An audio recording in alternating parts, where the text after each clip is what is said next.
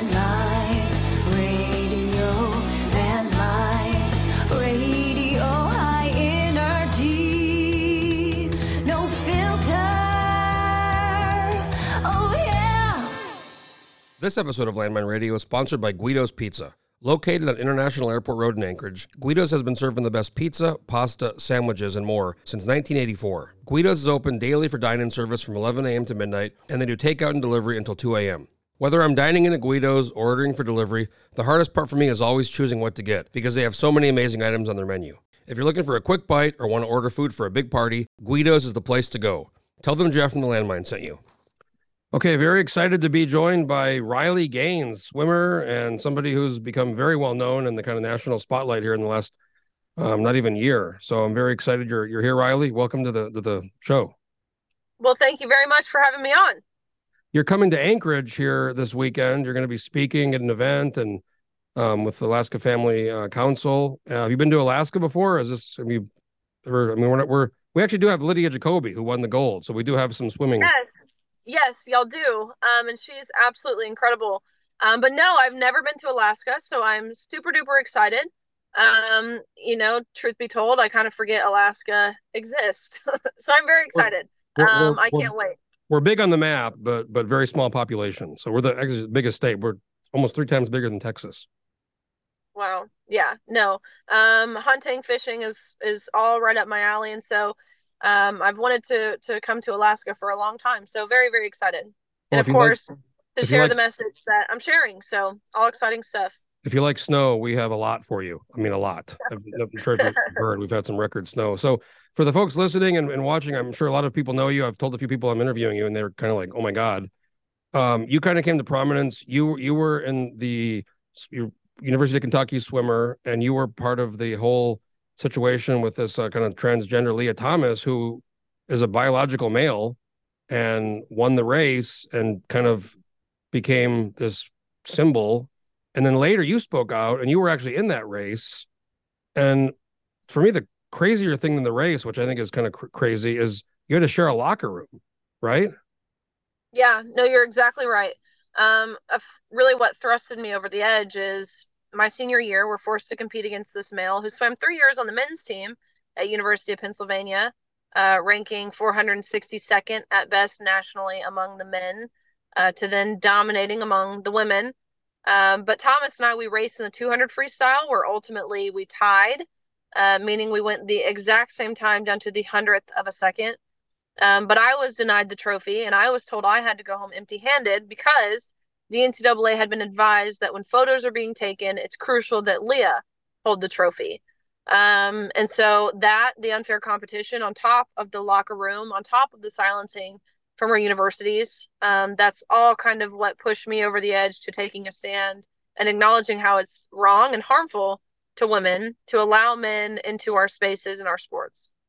I'm sure you had seen this kind of rise in the last 5 years of this kind of gender stuff going on, but I mean, what did you know at that race, or was this already was this like a thrust on you at the race, or did you have some kind of heads up on it, or was it just a last minute, hey, this is going to happen? So I had found out about this a month, maybe 3 months or so prior to the race. That's when we found out who Lia Thomas was, because this name pops up and is leading the nation, which, I had a goal of winning a national title. And so I'm following, I'm keeping up, and I see this name and I'm, asking my coaches, who is this person? No one knew until an article was released disclosing that Lia Thomas is formerly Will Thomas, and as mentioned, swam his previous 3 years on the men's team. And so that was in November, and the race where we swam against each other was in March. So it was pretty quick. I guess I was naive to the issue before. I'd heard of it happening, females identifying as men competing against the men, to which, while I don't support it, I didn't see ultimately the big threat, considering it's women competing with men, and it's not like they were jumping in the rankings. I just never figured it would have happened the other way, because I figured there was already guidelines in place to prevent men from competing in women's sports, because we have policies that prevent doping or performance enhancing drugs or testosterone. But I was wrong, and again, naive to think that. So the race happened and that kind of blew up and everybody was aware of it and it spawned a lot of, discussions and controversy. But then you came out, you were, I think, in the Texas legislature, you were in the U.S., you were in Congress testifying. What prompted you? Because, you've gotten a lot of hate and I know you went to San Francisco, the university there, and they, I mean, attacked you. You had to hide in a room for several hours, right? Yeah, no, you're exactly right. The reason that I knew I wanted to make impact, or at least try to make impact in protecting women's sports, um, I felt just honestly ashamed of myself for cowering for those months leading up to the race. I felt like we were failed by people in leadership positions, like our coaches and our parents and the NCAA. Of course, the Biden administration, the people leading this country failed us. And I felt compelled. I felt responsible. I felt guilty that I hadn't taken a stand. And so I kind of dedicated my time to testifying on behalf of these women's sports bills. Um, Now 23 states have passed some sort of bill, which is great news. And that's what I continue to do is activism. I don't think on as it pertains to the right or conservatives, we don't have a ton of activists, people on the ground, willing to um, passionately defend what they know to be right and true and just and fair. Whereas the left, they do have a lot of activists.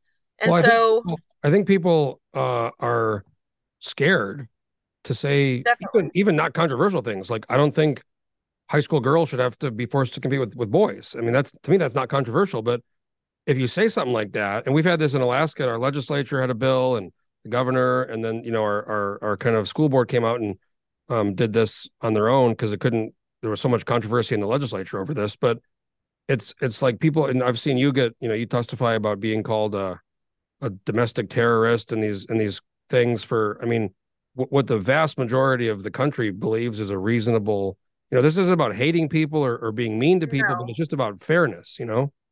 Absolutely. That's entirely what the message is. It's a very much pro woman message. It's not anti anything. We're standing for something, standing for women, standing for the truth, for common sense, for fairness, for reality. That's what the message is. So you're exactly right. I can't believe we've reached a point where it's deemed controversial to say that men are men and that women are women and that you can't change your sex and that each sex is deserving of equal opportunities. But unfortunately, we have. Um, I but I recently, couldn't agree. I recently had a conversation with a friend of mine, identified feminist, quite not super progressive, but definitely kind of left leaning, who was talking to me and said, I feel like as a woman, this robs me of my womanhood when a man can say they're a woman. And I said, we're talking about it. And I said, why don't you, this person's politically active in the state. And I said, why don't you say that? Why don't you say that? And she was like, oh my God, I would never say that. And because she knows what would, the reaction would be on social media, which has got its own set of problems. But I mean, you've seen, I imagine, because you kind of were, I'd say, pretty obscure before you started coming out. And now you're kind of like, I mean, you're coming up to Alaska. You were on Bill Maher's Club Random, which I love that episode. That was a great episode. I'm sure that was a ton of views. Well, thank you. Yeah, no, I was scared too at first. No one wants to be labeled things that they know they're not, right? You said it. Domestic terrorist, fascist, racist, even white supremacist, homophobic, transphobic, whatever labels they can throw your way, they will, in hopes to deter you. And it did deter me for a bit. It scared me. I didn't want to be called those things. But finally, I realized that I'm secure enough in my argument because my argument is backed by science and truth and logic and common sense and reasoning and lived experience. No one can take that away from us that D1 swimmers at that meet what we faced. And so I just simply I have understood now that it's merely just name calling, and that's what we do in second grade. I think So what was going through your mind when you spent, I'm sure a big portion of your life swimming all the time, and you get to this pinnacle point of your career in college, and then this thing happens where you're told you can't even go on the podium because you guys tied, right? You two tied. yes, we did. There was a lot of feelings. I think the most prominent feeling was betrayal, really.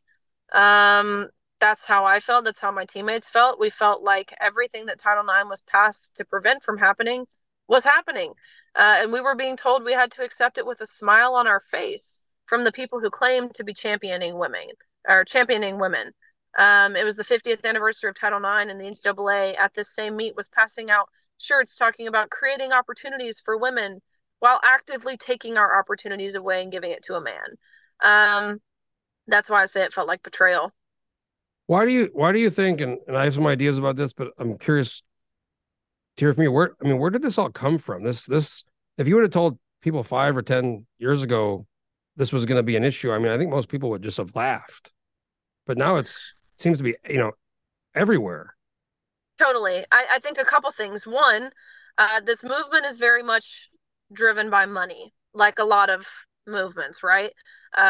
These organizations in corporate America, where we're seeing this infiltrate in academia and the media in different places, even within churches, they're not driven by red or blue.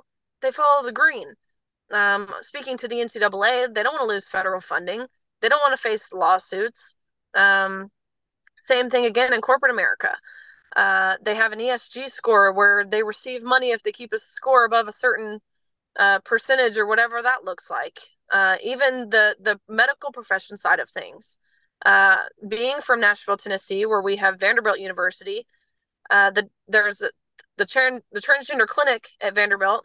They had a lady who heads it, and a video got leaked where she said, "Look, this is a cash cow. Forget abortions. We can make $70,000 to $100,000 off each patient that we transition, and that's lifelong care, which means lifelong money."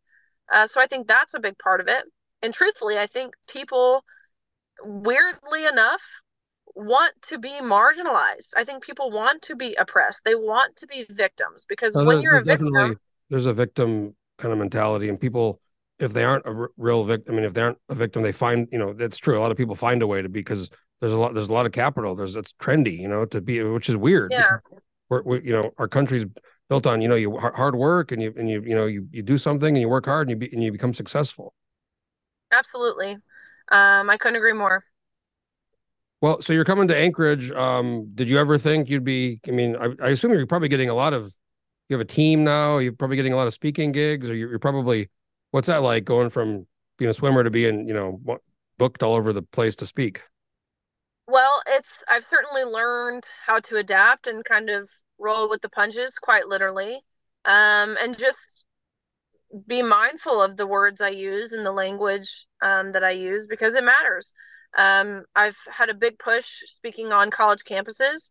And so tonight I just finished up at Radford University here in Virginia, where, Oh wow. um, of course, I was protested and different things. I spoke at Princeton this week and Texas A&M this week, really trying to engage my generation, Gen Z, because those are the voices we need to hear from. And those are the people who want to hear the truth, Because really. They're you're being what? denied the truth. You're what, 23? I read, or 24. I'm 23. Yeah. So yeah, I'm 38. So be 39 next month. So different kind of generation. Yeah, absolutely. And so lots of testifying. There's another congressional testimony soon, testifying in Ohio next week. So really, a lot of elbow grease being put into this fight. But again, it's worth it when you know who you're fighting for. Well, I think it's important. There's not a ton of voices on this side, and I was talking to somebody recently who was kind of you know transgender activist, but somebody sympathetic to all that, and I was talking about how Scandinavia has really backed off on a lot of this stuff, these drugs for kids, and they didn't know that, and you start to like just read a little bit and figure out what's going on, and it's not as about black and white as a lot of people I think it is or want it to be. No, you're exactly right. Europe, Sweden, they're all taking precautionary steps now, and you're right, backtracking. They've understood, their medical associations, in contrast to what we're doing here in the U.S., where we have the AMA, and again, other large medical associations that have deemed it totally safe and reversible, these Mm-hmm. hormones and procedures, which is simply not the case. So yeah. Well, I know you got to run. You're very busy, but I'm really happy. Like I said, I've since that video came out and I retweeted it. I remember people being like, this transphobe nonsense people say for just saying, I think, reasonable things and things people agree with. But I'm excited to have you coming to Anchorage. I'm going to be there on Friday night. Like I said, there's if you like snow, you're going to be real happy because we got a lot. Well, I can't wait to be there and I can't wait to meet you. So thank you for everything and thank you for what you do for highlighting these issues. Um, because I believe truly it's necessary and it's urgent. So thank you very much. Well, thanks again, Riley Gaines. We'll see you Friday. At the you're speaking at the kind of it's the old Anchorage Baptist Temple, and then you're going to have a private event. I think at the Captain Cook. So hopefully you spend a. Not sure how long you're going to be here, but there's a lot to see, and it's Anchorage in Alaska is a lot different in the winter than the summer. So you got to come back in the summer at some point. But I want to thank you again for coming on and taking the time to talk to me. Thank you very much. Yep. Landline.